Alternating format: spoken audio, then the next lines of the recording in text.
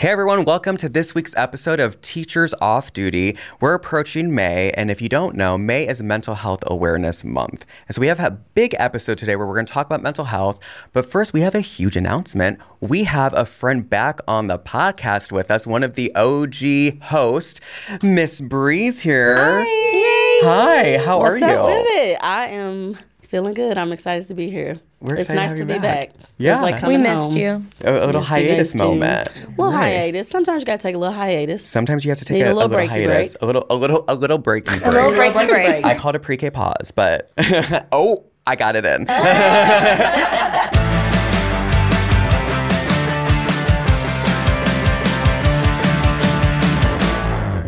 So I know that you briefly left teaching. Mm-hmm. Okay, so what are you doing now? Are you back? I am. I'm back in the classroom. I started subbing in October of last year, and then in January, I went back to teaching full time. I'm teaching 8th grade math. That's And you interesting. used to teach English, right? English teacher. Okay. Yeah, I was gonna say, I'm like, you did not teach math, did you? I know I normally say I don't do public math, but there's a lot of public math going on. In public school. Yeah. So I was like, I'll take this job. Can I go back to ELA next year? Yeah. She's like, yeah. I was like, okay.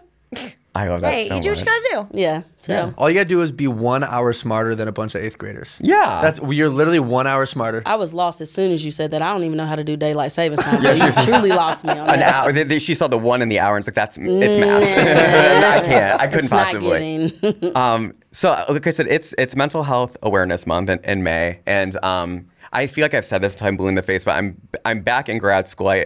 In a week, I graduate. Oh my God. Yeah, Woo-hoo. that's scary. But so I've been working as a therapist, and so a licensed one, hopefully. As long as I get to May. You're gonna get it. But You're a star.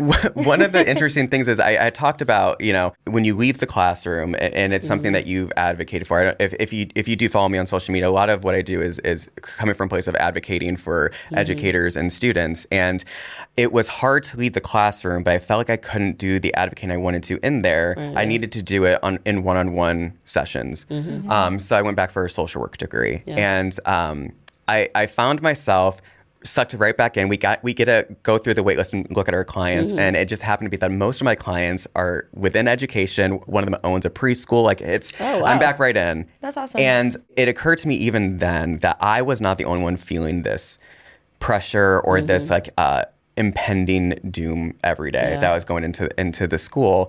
And I always want to offer self-disclosure about my mental health, right? Yeah. So I lived 13 years of my life. When I was 17 years old, I was diagnosed with bipolar disorder. And I was diagnosed by my family doctor after a 10-minute, 10-question survey. It's a hefty, I was gonna say hefty that. diagnosis, Diagnosis to give somebody after that. at 17. And so I lived 13 years of my life thinking I had bipolar disorder. And when medication wouldn't work, or the medication they gave me sent me into mania or depression, they put me on lithium. And lithium is very helpful for people. Serious It's medication. very serious, and it does help people. And I think it's I think it's an amazing tool when that is your diagnosis. Right. At 30 years old, this is hard, and not hard in the way of it's a privilege hard, right? But when you live your life as a teacher in a classroom, and your biggest crowd is 20 kids who don't laugh at your jokes, and then they're just like, that's not funny.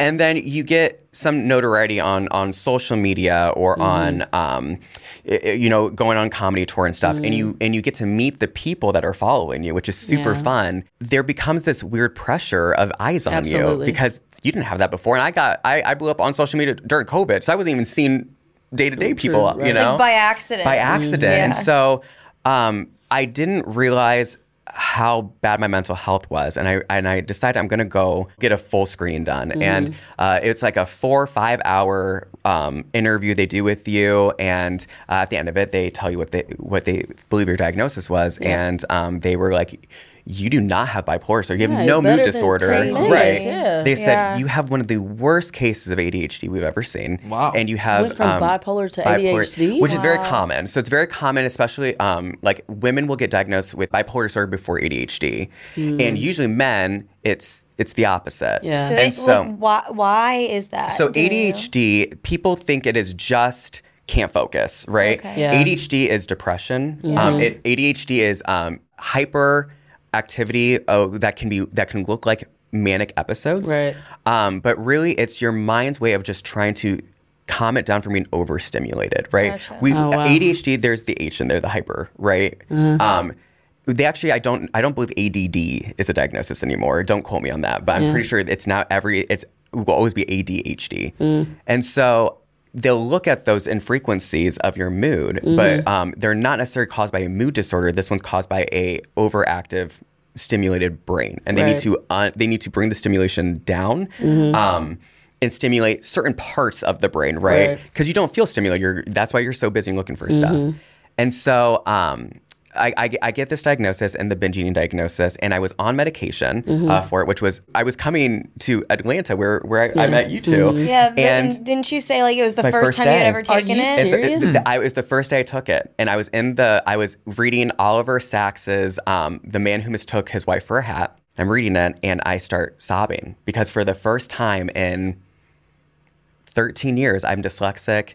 I had ADHD. I finished a book. Because usually I bits and pieces. Yeah. And I was like, I finished the book in one sitting. Isn't that so validating though for you that It it's like was. this is not me. That's Like I amazing. just needed something extra to And help that's me. amazing. And to know that it was a medication that could work instantly almost, Yeah. instead of something that would take 6 weeks to go in. So I continued on this path and it was great, but taking medication is only half of it, and I wasn't seeking therapy. Absolutely. And as we went from there into the spring and we were doing this podcast, I had a lot go on, and I didn't have the therapy I needed, right? I had the medication. The medication brings you to a level where you can start receiving therapy. And there's a lot of childhood trauma I did not work through. There's a lot of childhood trauma. And unfortunately, some of the stuff that happened made me have to publicly talk about my childhood trauma, which is so unfair to do to someone. Absolutely. Yeah. And I realized I was not healthy. I was not healthy. And we were talking today, you know, your mental health and living day-to-day life and having those relationships you want, it's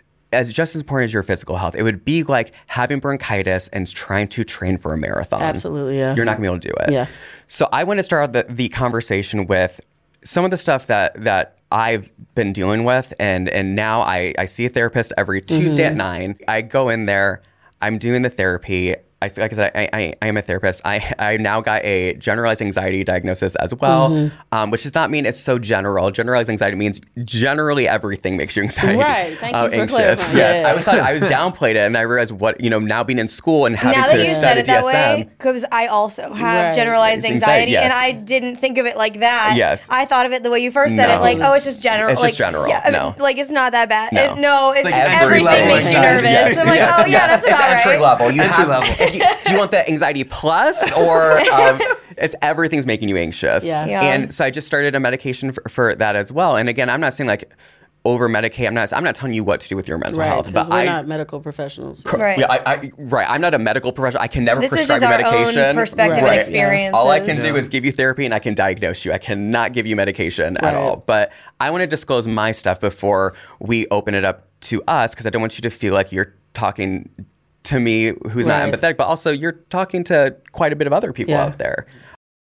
Get ahead of the postage rate increases this year with Stamps.com. It's like your own personal post office. Sign up with promo code PROGRAM for a 4-week trial, plus free postage and a free digital scale. No long-term commitments or contracts. That's Stamps.com, code PROGRAM. We also want to give you the opportunity to talk or share anything that you want Yeah. to or that you don't want to. So my daughter started school.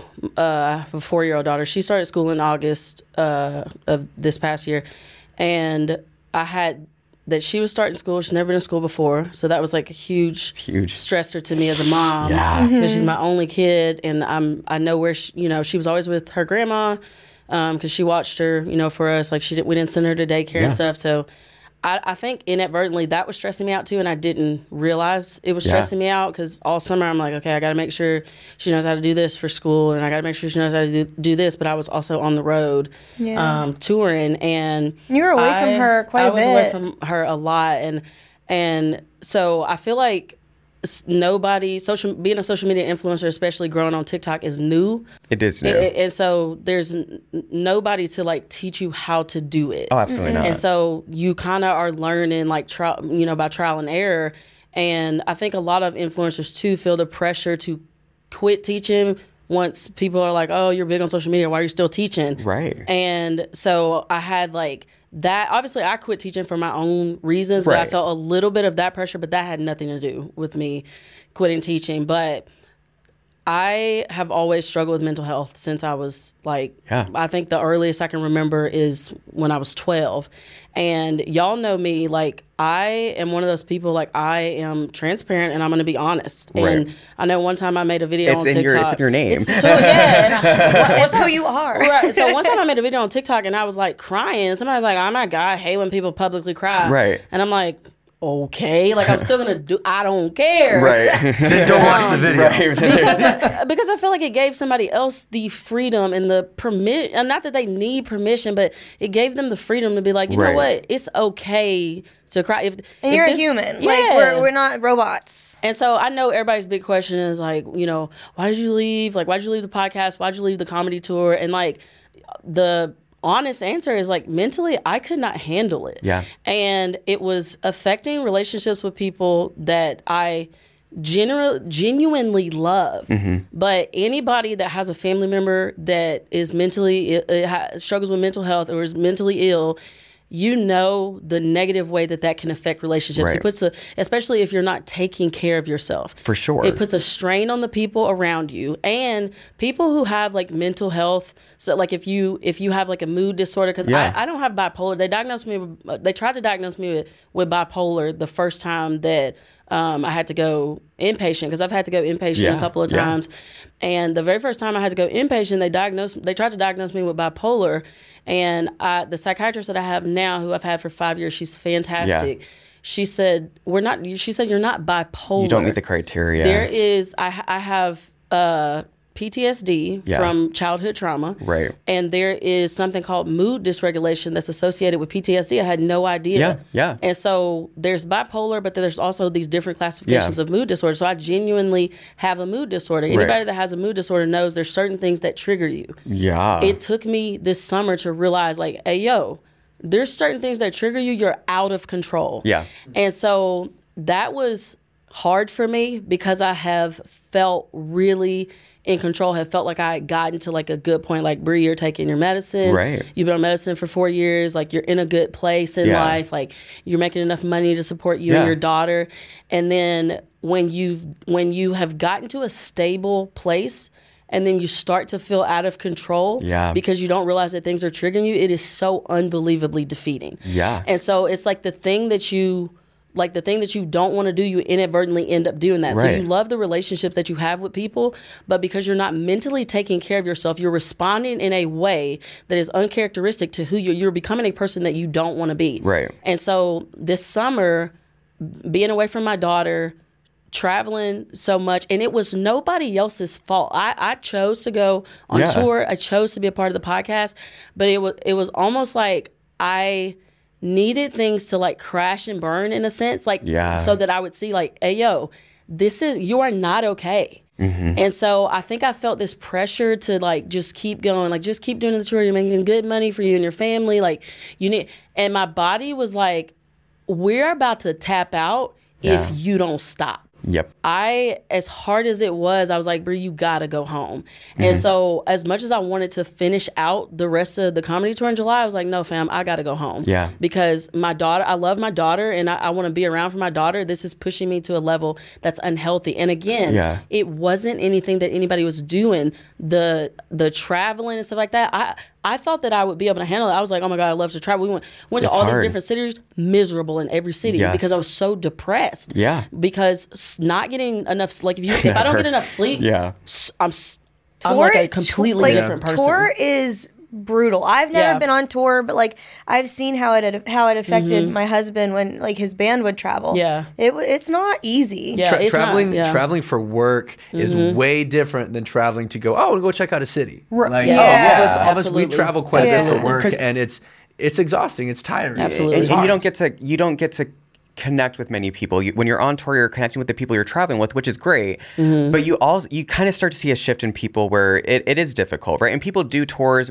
sometimes because they enjoy it, but there's a financial gain for it that overrides. And so when you grow up I grew up in poverty. We've talked about that. Yeah. Then you sit there and say, I can overcome this because. But when you go from a room of, listen, like I said, we're teachers, and we want to talk about this because we know that some other teachers are feeling a similar way. But it's like going to school, and imagine you're standing in front of the kids reading a book or what have you, and in that moment you have the attention on you, and maybe you're making your kids laugh or what have you. Now, times that when you're in an auditorium of 2,000 people, and you're making them laugh, and you're meeting them, and it's great, and it's fun, and you're getting this positive reinforcement attention. Then you go back to a quiet, still hotel room, like alone. You're here, and then drop down. Yeah. Silence, like even when we would come down for the podcast to film, because none of us live here. No. So even when we traveled for the podcast before, and we would stay in separate hotel rooms, that was the loneliest I had ever felt. Because you literally sit and talk with your friends for an entire day. Yeah. And then it's like that. You go into your lonely hotel room and it's quiet and there's no one to talk to. And it's usually late because we film clear into the late evenings. And then my husband's not even awake at that point. So I'm not going to call and wake him up. So you just kind of sit there and stew in your own thoughts. And that's not good for you either. Absolutely not. No. Performing's difficult. And that's why so many huge performers you see have to take time off. Look at Justin Bieber. He's an easy example. He crashed and burned, and he's I couldn't sustain this. Yeah, absolutely. And I know that sometimes people look at performers or whatever you want to call any of us, right? And they're like, well, yeah, but you have so many. You're absolutely right. There are so many privileges and benefits that we have that not everybody gets to experience. And I think I could speak for everyone when I say we acknowledge that and we try our best to give back for what we are able to take in. But at the same time, we want to be transparent. Right. And even when we were talking about me coming back to the podcast, I'm like, I can't go back without talking to my people and saying hey, yo, this, and I had to have the freedom to talk about it when I was ready. Because I did have, a lot of people reach out to me and say, hey, why'd you leave? Why? And I understand that. We understand that people want to know. People get attached. Somebody just disappeared and you're hey, yo, where'd you go? Yeah. Exactly. And I needed that time from July until where I'm at now. I had to work on myself because here's what they teach you. And when you finally end up going to therapy, what they teach you is when we were growing up, nobody taught us how to regulate our emotions. So they were out of control. People responding in anger to things, parents fighting, all that kind of stuff. So it's chaos. And they helped me understand not only did you grow up in trauma, but you lived you didn't just have big traumas, you lived daily trauma. Yes. That was the biggest thing for me to for my therapist to explain to me. And so that stuff carries over into your adult life. Absolutely. So when you finally go to counseling, your counselor, what they do is they give you tools to put in your mental health toolbox to help you cope and deal with things. And when I was on tour this summer, I was out of tools in my toolbox because I had never been on tour. I never stayed from hotel to hotel. Never had, the stress of being sleep deprived while on the road, eating out. Now, the person that I am now, I know what to expect on the road. Yeah. I have systems and structures that I have to put in place. I have to be aware of triggers. Last summer, I had no idea. I went in blind. It was bound to be a train wreck. Oh my gosh, absolutely. There was no way for it not to be. Absolutely. And so the thing that is encouraging to me is I went home. The hardest thing for a person to do is look yourself in the mirror and acknowledge the flaws in yourself. Because people, if you've ever read Dale Carnegie's How to Win Friends and Influence People, he explains that we have a natural inclination. We are always going to defend ourselves. Absolutely. It can be a cognitive, it's a self-preservation thing, but it also can be in a sense a cognitive distortion. Yes. I didn't do anything like that. That's their fault if they perceive it like that. And that is unhealthy. 100%. And so when I got home, because I want to be healthy. Yeah. I want to reconcile relationships with people. And I want to say this, there is no relationship, no matter how much there is no relationship that is beyond reconciliation. Yes. I genuinely believe that. It might take you years, but there is no relationship that is beyond reconciliation. And that reconciliation too, I think we think that it's a kumbaya moment of and it's not. Of waltzing with someone. There's so many people in my life that when you forgive someone, or when you when we're doing that, we're doing it for ourselves, because at the end of the day, that person doesn't need to be forgiven by you, right? They don't need that to continue their world, but you do. And there's so many people in my life, you know, I will be, again, I always want to offer disclosure. My stepdad's one of them. I had to work to forgive him for the stuff growing up. I told you, we had to determine what night we were going to have, whether we had to call the police based on how he parked his truck in our driveway, but based on the sound of the engine pulling in. And that is a hard thing for a kid to go through. So when you are, I explain it this way. Imagine that you are a bus driver driving a school bus, okay? And you're driving the bus, and the kids that are screaming are your trauma. And you're going down the highway, and you're hearing the screams, but you can't stop because you're on a highway. If you pull over, it's not safe. So you keep yourself safe by keep going. You're ignoring the kids in the back seat, but you know they're there. And one of two things can happen. We can see the exit, and we can turn off, and we can get to a good place, and we can go deal with the screaming kids.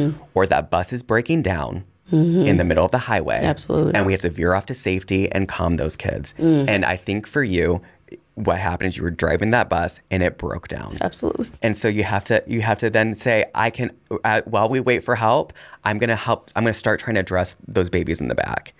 And that is hard, right? Hard. I would not, the stuff that happened to me before you even in the spring, when I had to leave, I didn't get that option, right? My van exploded, my bus exploded, and I had to talking, like you said, you needed the time to do it. You know, the thing that was uncomfortable for me is I had stuff that I'm still dealing with. I had to disclose, horrific sexual abuse that happened to me as a kid. And then on top of that, see people, saying horrific things about me. And I was just like, I don't want to have to disclose that to people, because you're wondering why I'm not on a podcast. You know what I mean? Like, that is such a silly thing. Absolutely. And I think, like, we felt that pressure too, with people in the comments, like, asking, like, what's happening? What's going on? Why are the hosts changing? And it's like, it wasn't our story to tell. It's never like, ours. It's not our business to explain everything that's going on in everybody's private lives. I honestly appreciated that. And last year was a really hard year for my family, just because of Jordan's health. If you've just recently tuned in, my husband has ulcerative colitis, and he was just diagnosed this December with primary sclerosing cholangitis, which can be fatal. We are very, very fortunate that he has it in it's like a liver disease. He has it in his smaller liver ducts, and it basically cuts off your liver's ability to empty out, and eventually turns into liver failure.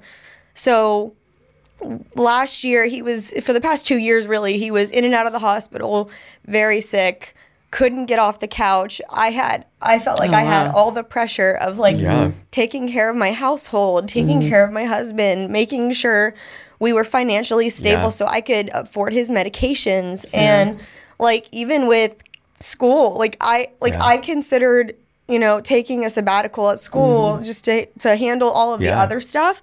And I was like, I can't do that because I need my health insurance for my husband. And then on top of that, I'm very grateful for the opportunity to be on the podcast, but it's not ever something I thought would be in my wheelhouse. And to be, just all of a sudden, like, all right, let's go do this. Go. Travel once a month. Go. And I'd never done that before in my life.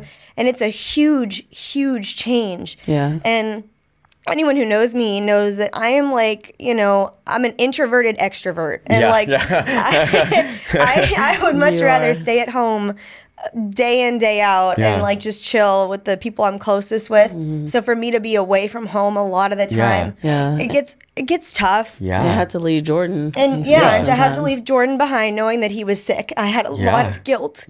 For that, but he was also very supportive and pushing me to do it because he knew that it was something I wanted.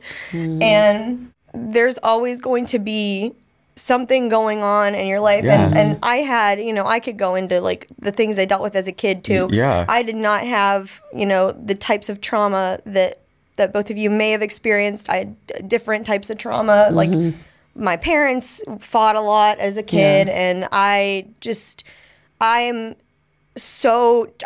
non-confrontational because of that. Like I'm a doormat. You are not a doormat. And well, I just don't want to, ruffle feathers or right. Like I'm such a people pleaser because of it. But like I finally took the step. Like I remember sitting on my couch. It was June. I was waiting for my flight to leave for VidCon. And I just sat there. I was alone. Jordan was at work. And I just started bawling because I didn't want to go. I was like, I don't want to go be away from home for 5 days. I don't want to go like meet people. Like I did and I didn't, and that day I was like, I need help. And people need to hear those realistic emotions from us. Because I have always been the peacemaker in my family. Like whenever everyone was fighting, I was in the middle being like, no, don't okay, that I'm sure they didn't. Like I was always that person.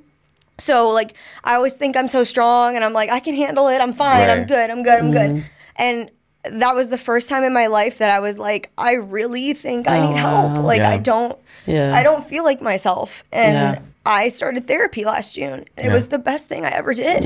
Because now I'm working through all of those issues that I dealt with as a kid. And I'm currently working on either, I don't know if I have ADHD or not, but I definitely have a lot of the indicators. And so I'm working on being potentially diagnosed with that. I have the generalized anxiety. And it's like, I think I try too hard to be the best at what I'm doing, and if that means shoving my own emotions down to help other people and their emotions, I'll do that to myself. And and therapy really taught me stop giving in to what everyone else wants, because you're not being healthy by doing that.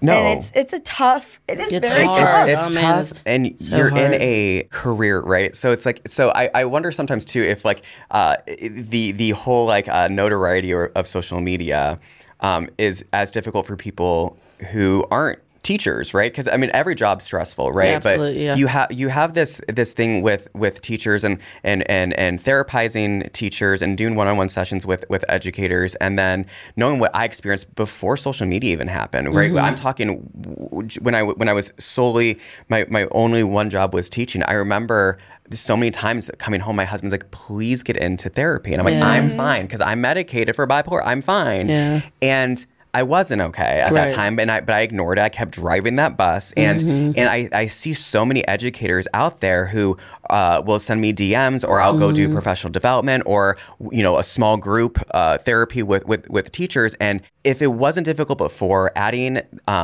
the pressures of everything with COVID and worry about the safety of those kids, but worry about your own safety in the classroom and all these things. And is this book I'm teaching going to get banned, or am I, what's going to happen next? When's the next shoe going to drop? And we're seeing all these things, right? And I know for myself back at home, I was talking to one of our producers for the show, and I was like, at home, unfortunately, and I'm not going to say the school name, there was a teacher who committed suicide, and it's horrible. And then, in the news right now, there's a thing going on, and he was like, please say something about that on the podcast, where a teacher had committed suicide because of not just test scores, but it did something with credentials of the school. And that's so the pressure.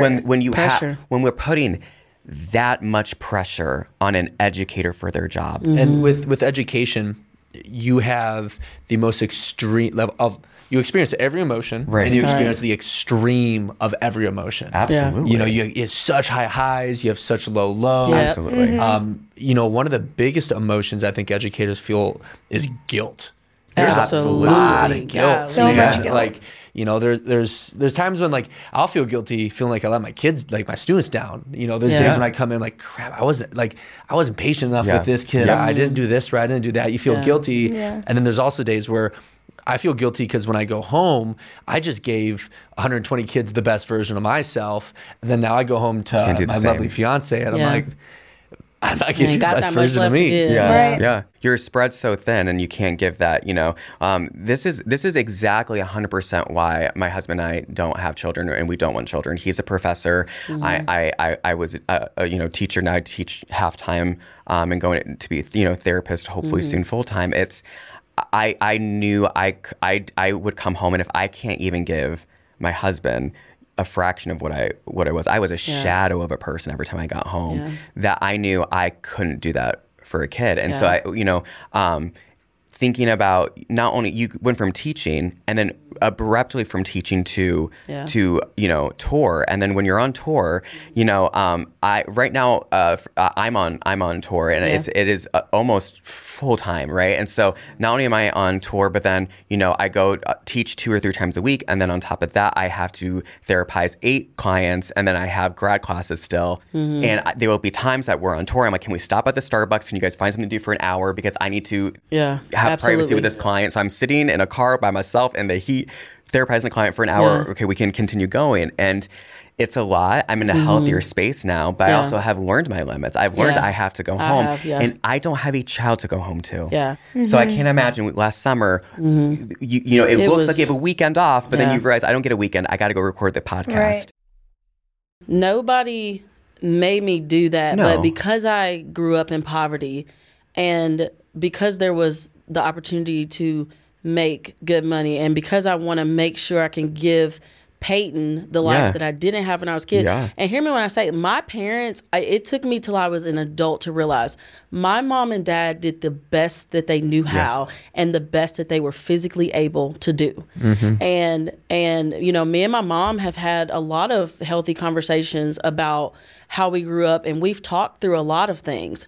And so, I feel okay to talk about that, because my mom knows, like, hey, we've worked through a lot of stuff. Right. And so I just was like, Bree, you don't have, when you come home, again, you're a shell of a person. Yeah. You're doing this for Peyton so you can provide a better life for her, but you're not healthy when you come home. Yeah. And so to me, that was more important than, like, I'm like, we can figure out the money stuff. I got to be healthy for my daughter, because I need to make sure I teach my daughter how to have healthy reactions to things. When she gets upset about something, there's a way to respond that's not 100%. Harmful to yourself. And so that became really important to me, and it was also so freeing to acknowledge that. It was hard at first. I cried so much when I went home. I'm like, what do you do? Like, why would you ever quit the podcast? Like, I mean, I beat myself up for, I was like, you're an idiot. You just quit. Like, and that's that like depression, like negative talk inside your mind. Absolutely. And I finally like came to a place where I was like, stop, go get the help that you need. Yeah. Talk through things with your therapist. If your psychiatrist needs to adjust your medicine, but why? Like, we need to be okay acknowledging the fact that, like, 1, I'm not okay. Right. 2, I don't care if, like, what y'all see on social media, that's not who people are in real life. No. The people you see on social media, like, I'm not saying they two-faced or anything like that, but I'm saying you only see, how much can you really tell about a person in a 1-minute video? You know what I'm saying? Even when I did my video about why I quit teaching, the first one was 45 minutes long. The second one was 28 minutes long. You still can't know every, No, and so no. I feel like we need to take this pressure off of social media, not even just social media influencers, but just each other. Yeah. That you're not like, oh my God, they're crazy. Well, think so you're crazy. No, they're not crazy. I was fortunate that a lot of my parents dropped off. But you're seeing the teacher for 5 minutes a day when you're dropping off, maybe 5 minutes a day after, if there's not another parent there, and you're making an assumption off of this teacher, based off of that, or like, if your child comes home upset with the teacher that day, maybe the teacher did piss them off, or maybe that didn't happen. I don't know, right? And you should always be inclined to believe your child, because we should always believe children, right? So when you're sitting there and you're judging this teacher and you're giving that teacher that pressure, right, based off of this moment that you had, that teacher is going to start being like, every parent hates me, every this and this, and it's not the recognition. You're doing the same when we're giving someone a 2-minute snippet of what our life is. We're for the most part giving you the best part of it, right? And even a 2-minute, 28-minute, 45-minute explanation of why you're feeling the way that you're feeling. I'm not going to sit here and disclose to you, you know, and like I said, there's stuff I didn't like. I did not know at just shy of turning 31, right? It was this exact week last year. Oh, wow. I sat there, I came home. After we did our initial first tour ever in Florida, I told my husband, I'm not okay. I think I need either inpatient or start therapy. And I was very fortunate I could get a therapist. It was a Sunday. I got them on Tuesday. Good, yeah. But I was there and I was talking to the therapist and he was asking me about my childhood. And I was like, there's so many things I didn't deal with because my mom was alive. And I didn't want her to know some of the horrible things that happened to me. Oh, wow. And I remember the first time I disclosed to her something bad happened to me, her response was, are you upset that you were abused because it was a woman? Because my mom didn't want me to be gay that bad. And so I didn't feel like I could say anything for years. Wow. And so at 30 years old, I go to the therapist and I am like, when I was a kid, a lot of really bad stuff happened to me. So at 30 years old, as someone who's going to school for therapy, I realized I'm not okay because I'm opening wounds I didn't know existed in me. Yeah. I was not my best self for everyone around me, I feel like, at that time, because I was so angry with what happened. And when you start healing, you become irritable because you can't have the mindset and the thing around you where before you could kind of be collective about what you do and don't say or how you do and don't feel. And when you're healing, you look around, you're just like, I don't want to deal with that person's emotion. I don't want to deal with this person over here. I don't want to, this child's making me super upset. I have never gone on so many walks around the school because as I was healing, I thought, what you're upset because someone took your doll? Like, well, you know, I remember as I was doing that healing process, I did not like how I was acting to so many people around me, and I was getting so angry that no one saved me when I was a kid. No one looked at me and wanted to say, you need this, you deserve this. And I at 30 was like, I felt like I never had a fighting chance. And at 30, when you're realizing that that's hard, and then you're like, well, you know, I remember just drowning as a teacher. And that's, you know, I left the podcast, I think, in early April. I resigned from my full-time teaching in May.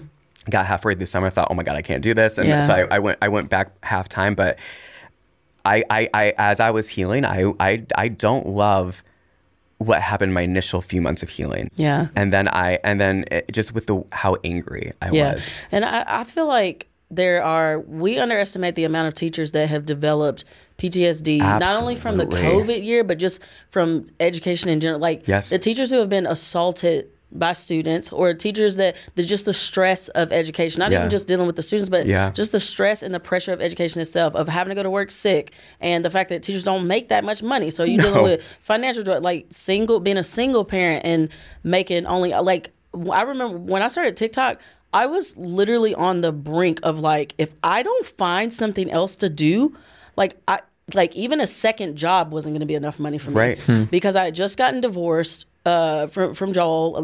Me and Peyton had just moved into an apartment. I had to make sure on my teacher salary that I could make sure me and my daughter lived in a safe place, that I didn't have to feel scared to get out of my car at night. So then I had to decide, like, okay, I'm gonna pay more in rent, but then I gotta we may not necessarily be able to like eat as much, you know, stuff or whatever. And so that was really hard. And there's a lot, I cannot imagine like if I still had that pressure. It was like social media gave me a lifeline, like right at the right time. The amount of teachers that the stress of like not making any money, the stress of dealing with like cray kids at school and dealing with admin, and also the days where you come in and you yourself are depressed. Because like the kids come in some days feeling a little off kilter, but your teacher too. And they take like a lot of times, like, you know, I've had an admin in the past, like, straight up tell me, like, if you're not having a good day, leave it at the door. I'm like, you can't. Like, we're human. I can't just, like, keep my trauma or my depression or whatever. I can't just say, hold right here. I'll be back at 3:30. And, like, hi, kids. Like, can't. I don't know. There might be teachers out there that are amazing at putting on that mask and doing that. I am not one of them. I wear my heart on my sleeve. And, like, when I go in my classroom, I can tell straight up if I'm not having a good day, and I'm sure the kids notice. Absolutely. And do I do my damnedest to not let that happen? Yes. Yeah, absolutely, yeah. But I'm also human, and I have bad days, and I get depressed, and it's hard to put on a show for a group of 18, 20 kids and be on for them. And like it's... It's really hard. People like parents who are educators, man, they are rock stars. Seriously. Well, thank you. So like, I mean, like the people that I work with, I'm amazed at how they can be such great educators, pour their heart and soul and every ounce of energy they have into a group of 120 kids that they have only known for 9 months. And then they go home and then they have to be rock star parents. Like, it's incredible that they can do that. Like, it's for me, like, I don't have any kids. I'm scared when I have kids. Like, I thought I was tired now. Oh my gosh. All of a sudden I got to go home and now I got to take care of more kids. Like, that's a lot. And I don't think people who aren't educators, I'm not saying you don't understand, but like you can understand to an extent. You can have empathy. You can have you know, it's so hard with the emotions you feel as an educator. Like I think about just all the kids I have in my classroom, every class period, with how many different situations are going on in their lives. You know, I think of, you know, I'll have, you know, there'll be kids who, man, they're high achievers, excelling. They want to, you know, the bar is here. They want good grades. Then I got another kid sitting next to them who, you know, their parent just died of cancer. And there's literally in the same room. And then you got to figure out how to hit both of those. Absolutely. How to make sure both of them feel safe and make sure that their parents are happy with the job that you're doing. 100%. And then you have to, you know, you do that for 8 class periods a day. And then all of a sudden now you got to go home and you got other people in your life that you want to care for. Like it is tiring. Tell me that you can just shut that off and say, I'm not going to think about those children until tomorrow at 8:30. You don't. And that sits in your brain like, oh, did Johnny get dinner tonight? Oh, is Susie going to go home and get beat by her parents? Like, it scares you. You sit and think and stew on those thoughts all the time. And I can't tell myself, hey, you're actually not exhausted. Hey, you actually do have that energy. Right. You do have, you can go and be the best self. Like, not today. You know, there's days that you can't. And I think that's something that's not talked about, right? And that's something that I try to tell my clients, like, it's okay if today you have, I call it brain worry, because sometimes people are like, I don't know that what I'm feeling is anxious. And my supervisor's like, I call it sometimes, is your brain worried? And I thought, and the way, when she said it to me, I remember getting choked up because I thought that is such a way I'd explain to the kids. But I've never had to explain to me that way, because there's times I'm like, I don't feel anxious right now, but I don't know what I'm feeling, right? I'm one of those people that I never walked as a teacher into school without butterflies in my stomach and feeling like this, like, I joked about, I mean, I didn't even joke about it. I said, I feel like an impending doom. I couldn't figure out why that was, you know? I remember trying to explain to my therapist, and it took a bunch of sessions. I'm like, there's something about every time the phone rings in my classroom, I don't like it.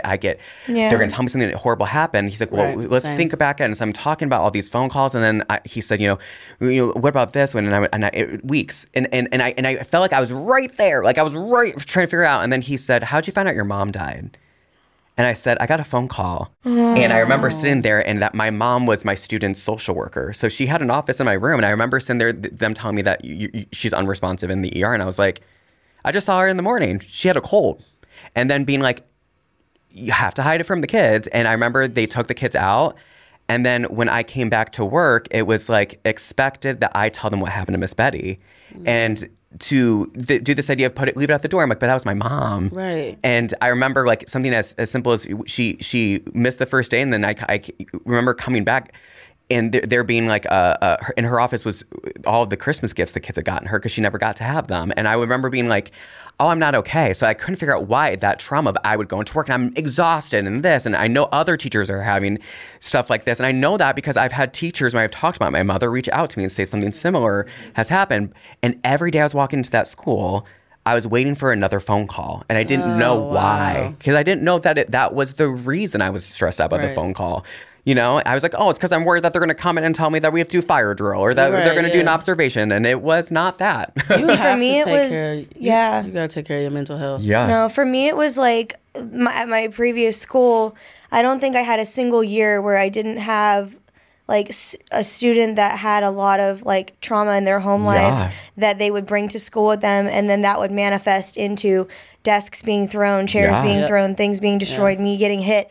And so I had that impending doom feeling every day, like, okay, what am I going to get hit with today? Okay, what's getting destroyed today? What's going to get thrown at me? And like, I hated my job for the first 3 years of my teaching career. And I hate to even say that because I love what I do. I love my job. I love the impact I get to make on kids' lives. I genuinely love going to school now. But where I was at in that environment, like, it literally gave me worse anxiety. 100%. And I realize I don't feel that at my school that I go to now. I don't dread walking into the building. I don't like feel those butterflies in my stomach.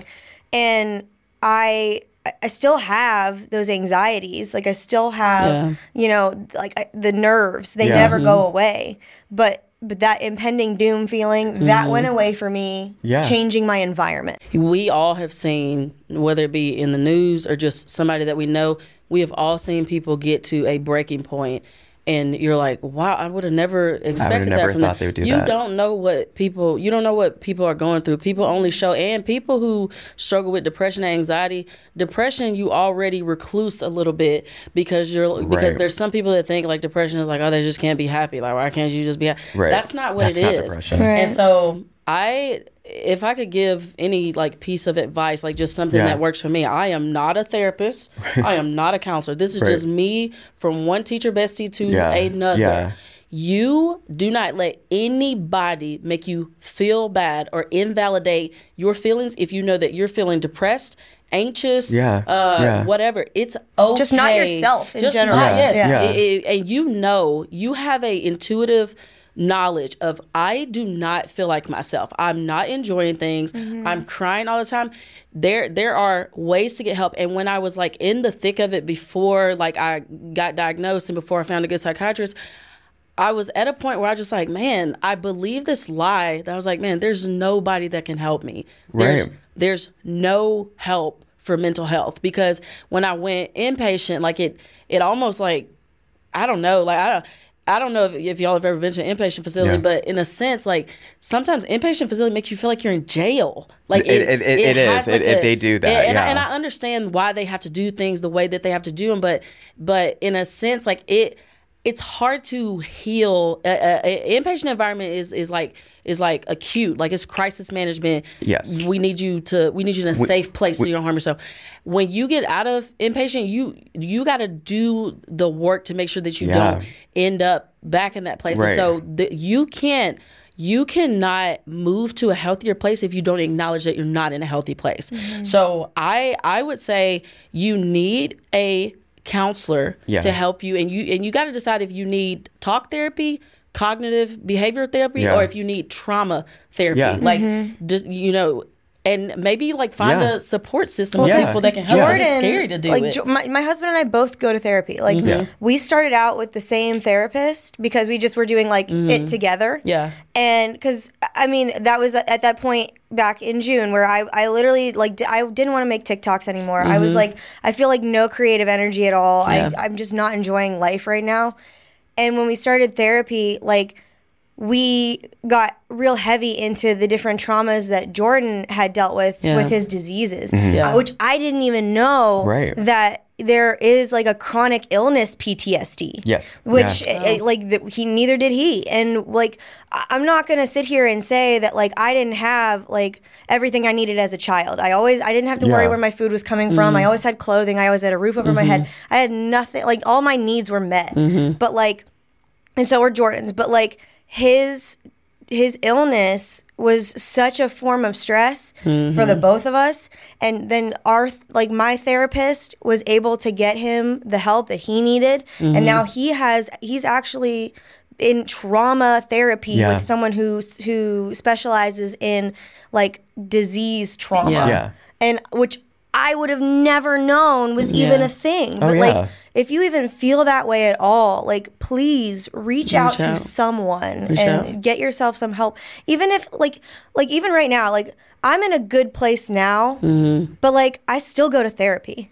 So like you don't have to be like on the brink, or you don't have to be like you don't have to be in a feeling crisis. in a crisis to get therapy and just talk through things with people, because sometimes they can give you really good like tools, like you were saying, or advice. Why don't you want to talk about yourself for an hour?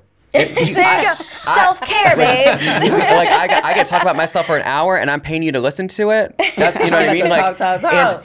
And I think that's like I love and something that you said and I was like I wanted you to finish is you said I had everything I needed. What did you say? I had everything. I had all my needs met. But did you? I had all my physical needs met. And so I think it's important that as we say stuff like that, you talked about a lot of emotional needs that weren't met, right? Mm-hmm. And so when you're like, for example, you were talking about your parents fighting, so you never got to have a good example of what a relationship looked like, right? So when we sit there, and I say this to the teachers out there who are thinking about this, or I know, like, you know, we were teasing Gabe before this, and you know, we can't invalidate ourselves by saying, well, I had all my needs met, mm-hmm. right? I had everything I needed physically, right? Because here's the thing, when we invalidate ourselves and we say, oh, I was fine growing up, and I heard, you know, Tell and Breeze told me what they went through and I was fine. You're invalidating yourself because there's traumas you had growing up. And I hate the, you know, some therapists like big T, little t trauma. Yeah. There's not. It's your trauma is your trauma. So when people are like, you know, well, you know, think about what kids in this third world country are going through. See, and that's how I feel. Like I feel so guilty. Like, when I've talked to you before, I'm always like, why is she invalidating our trauma? Like that, you may not have had because I'm like, I didn't have it as bad as other people did. So I feel like no, I know, but you almost feel like I have no room to talk because like I didn't have some of the situations, like, and especially like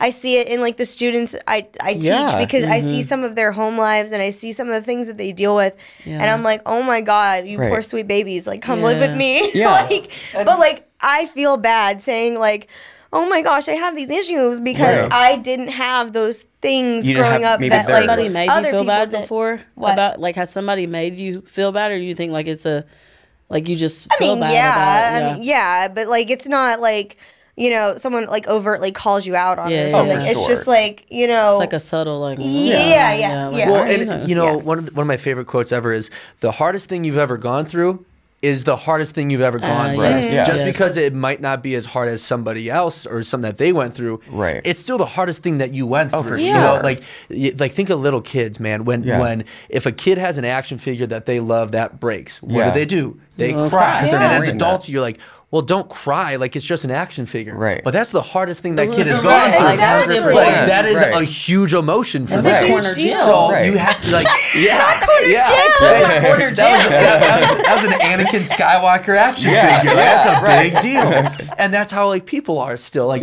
even though somebody around the world somewhere has gone through a lot more than you, the situation you're still dealing with might be the hardest thing that you're dealing with. Mm-hmm. And that's your emotion. And then, like, just to go back to, like, what you were saying about like being like thrust into the spotlight of social media, like it's so hard. Like I'm very open and honest about everything I deal with in my life. Like Jordan and I are very honest, and he is honest about his illnesses, and you know, because anyone that can learn from any experience that we have, or can feel some kind of like, you know, solidarity in like anything that we've dealt with, I want them to feel like they're not alone.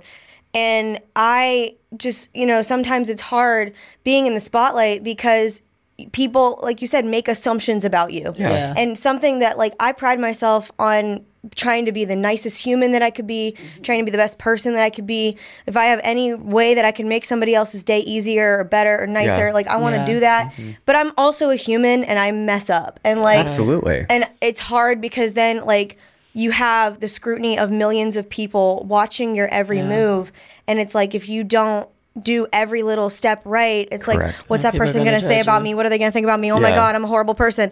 And it's not like that. Like you said, you can't get somebody's entire personality or somebody's entire, you know, being in a video or on the internet for that matter. And I would think too, and I think maybe that's why this feels so, why the transition from if you're, you know, a teacher to an influencer felt a little bit more organic-ish in a way, because you're asking people to they get an insight of you, right? And so I feel like every time that someone watches a video of you, it's like when a principal comes and does an observation, or when someone does an observation, because they're getting a snippet of what you were at that moment. And a lot of time you're given the best part of yourself, right? But that's not who you are as a complete teacher, right? Same thing with when our parents come in to do parent-teacher conferences. I know that you're coming in with maybe stressed out, maybe you just got off work, maybe you had to miss work to come here and now you got a point, or what have you.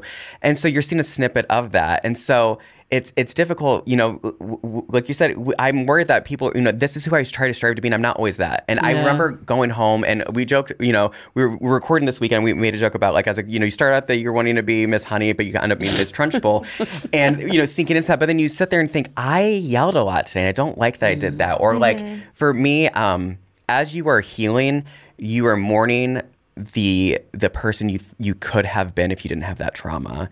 And I don't think people understand that. When you're sitting there, when you're healing, you're also mourning, because you're saying, I could have done this, I could have been this, and I had these blocks. And within that, the anger comes in, because it's a stage of grief, right? You're grieving.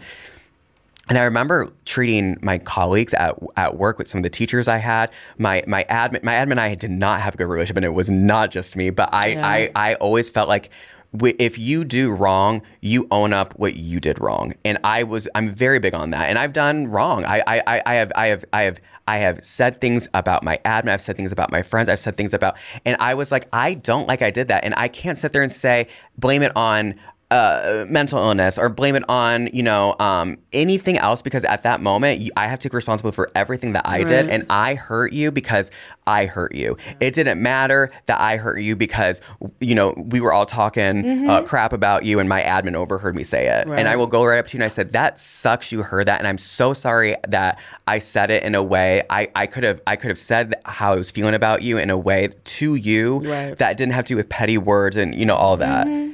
And that's a hard thing to do, right? It is, but then it also feels like, when you do that, it also feels so freeing, because you're like, I'm reconciling any wrongs that I've done, and I'm making sure this person knows that I genuinely care. And I know that I messed up, and I'm gonna fix it and make it better for you in any way that I can. Or I'm gonna offer you that. And here's the thing, we don't have to ever be a part of someone's healing that harmed us. Where you never have to be a part of their healing. We can say, I love you, or I love the friendship, the relationship. I before I met Jason, I had a fiance. We broke up, and I can sit there and say, I want you to heal, and I love the person you are. I love what we had, but I can't be there for your healing.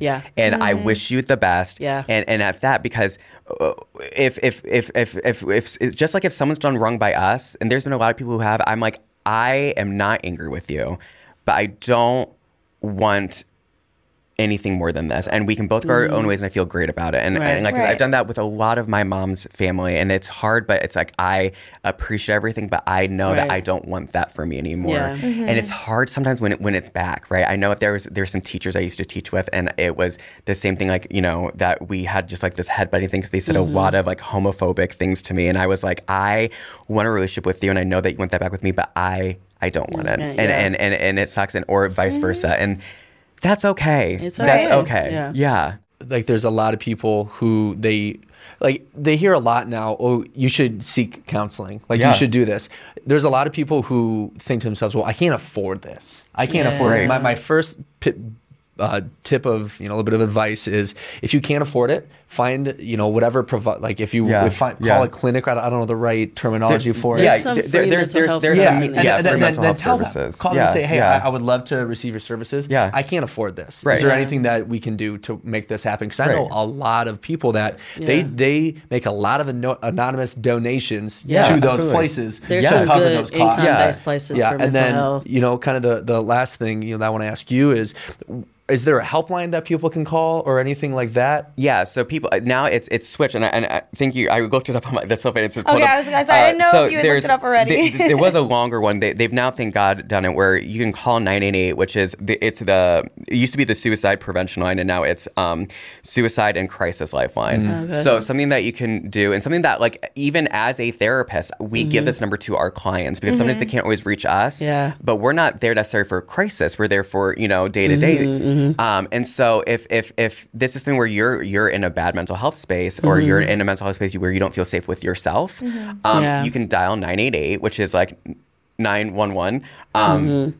And get those services, and call and say, where is there, and there's a lot, there's a lot of places within communities where if you teach, call your HR and say, do we have And a they mental will health tell you, plan? And they yeah. will. When I was teaching, when my mom passed away, I called them and they gave me a bunch of information. There's a lot of places that are either affiliated with a church or the church houses them. There's no religious affiliation if you're not. A lot of these places will have free grieving, free small groups. And if you don't have that, reach out to your school. Maybe the guidance counselor or a guidance counselor from a different school will do a small group session for teachers so they can disclose that. But there is help out there. And we would be foolish if we were on here to say that some of my services that I've gotten, I'm always disclosing it. I have a mental or a nurse practitioner of mental health that I get my medication. I see monthly. I see a therapist every Tuesday. I see a nutritionist for my binge eating disorder, and I do personal training with them to keep that binge eating at bay. And that is privilege. And it is privilege that it's the reason why I still do tours and that, because I'm paying for grad school and it's expensive, right? And I have the privilege of a lot of that being paid for under my husband's insurance because he works at university. And it'd be foolish if we said some of the service that we were able to get, as we get medication and stuff, isn't because of a privilege of finances. Right. But I promise you, coming from this side now, as a therapist, the research are out there. Yeah. 988 is a great thing to help jumpstart that. But it's you don't have to sit there and you don't have to suffer. There's you don't help. have to suffer. There's help. You don't have to suffer. I mean, even before I started social media, I still had a psychiatrist and I still went to counseling. Right. And there's a lot of, I know Mississippi changed their, Blue Cross Blue Shield changed their medication, like to where they would only prescribe the generic for things. Well, I take a medicine called Trintellix for depression. There is no generic of Trintellix, but Trintellix is like $400 out of pocket. And so there is there's patient assistance that teachers can do. You can send them your teaching salary, and based off of your teaching salary, you can get Trintellix discounted. And it was frustrating because that messed up a lot of teachers' medication. Because to go from the generic, to go from the name brand to the generic, it's not that people are too uppity to take the generic. It's not got anything to do with that. Sometimes there is none. Sometimes there is no generic. And sometimes the side effects of the generic are a little bit affect different. People really bad as opposed to the name brand one. And so there was in the state of Mississippi, there was a lot of, I'm not gonna say there was like a mental health crisis, but people like freaked out when because if you have worked hard to get on a set of medication, and it's taken, because it takes years sometimes to get you on the right type of medication. For sure. And so I honestly freaked out a little bit when I saw that I had to move to the generic, because I was like, oh my gosh, there's no generic of, What do I do? And I went through a time, and some of that was this summer. Like I went, even though I wasn't teaching anymore, some of it was the summer where I had to adjust medications because my insurance was like, because I did Cobra, which is an extension of my teaching health insurance, because they have to offer Cobra. I seriously, I remember walking into my mom's house because it was like the day after he told me we were gonna make Christmas cookies, and I just look at her and go, Mom, Jordan's gonna die, and I start crying, and she's like, what are you talking about? Right. Yeah. And but that's the point I'm trying to make. You never know. You never know what somebody is dealing with. And I'm not just saying that for me. I'm saying that in general. Just give each other grace. Please. And cut each other some slack. And even if you're not BFFs with the teacher down the hall, you have no idea what's going on in their life. You have no idea what's going on, even in your admin's life. Right. There could be a lot of crap happening with them too. Yeah. And we just all need to be nice. Yeah, just be nice to each other. Just be kind to each other, and just love on each other and be there for each other. And as long as at the end of the day, you're doing what's right for you mentally, and you're doing what's right for, each other, to back each other up. Yeah. That's all you could ask for. I think this is a perfect way to wrap her up. Yeah, absolutely. I got a flight I got to catch here in a little bit. We're actually trying to get you to miss your flight, so we could go get them gym shoes, big But we're so happy to have Bree back. And once again, if you need help, or you or somebody you love needs help, please reach out. 988 is that hotline number. And then we'll try to put any other resources that we can find at the end of this. But just know that you're not alone, and that it's okay if you need to go somewhere and unpack trauma with a professional. Thank you so much. We'll see you next week.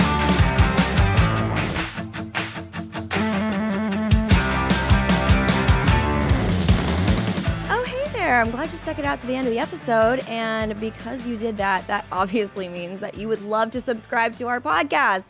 Go ahead and click this button right up here, and you can get all of our notifications by hitting that notification bell down there. And while you're at it, you can give us a 5-star rating over on Apple Podcasts or Spotify or anywhere you get your podcasts.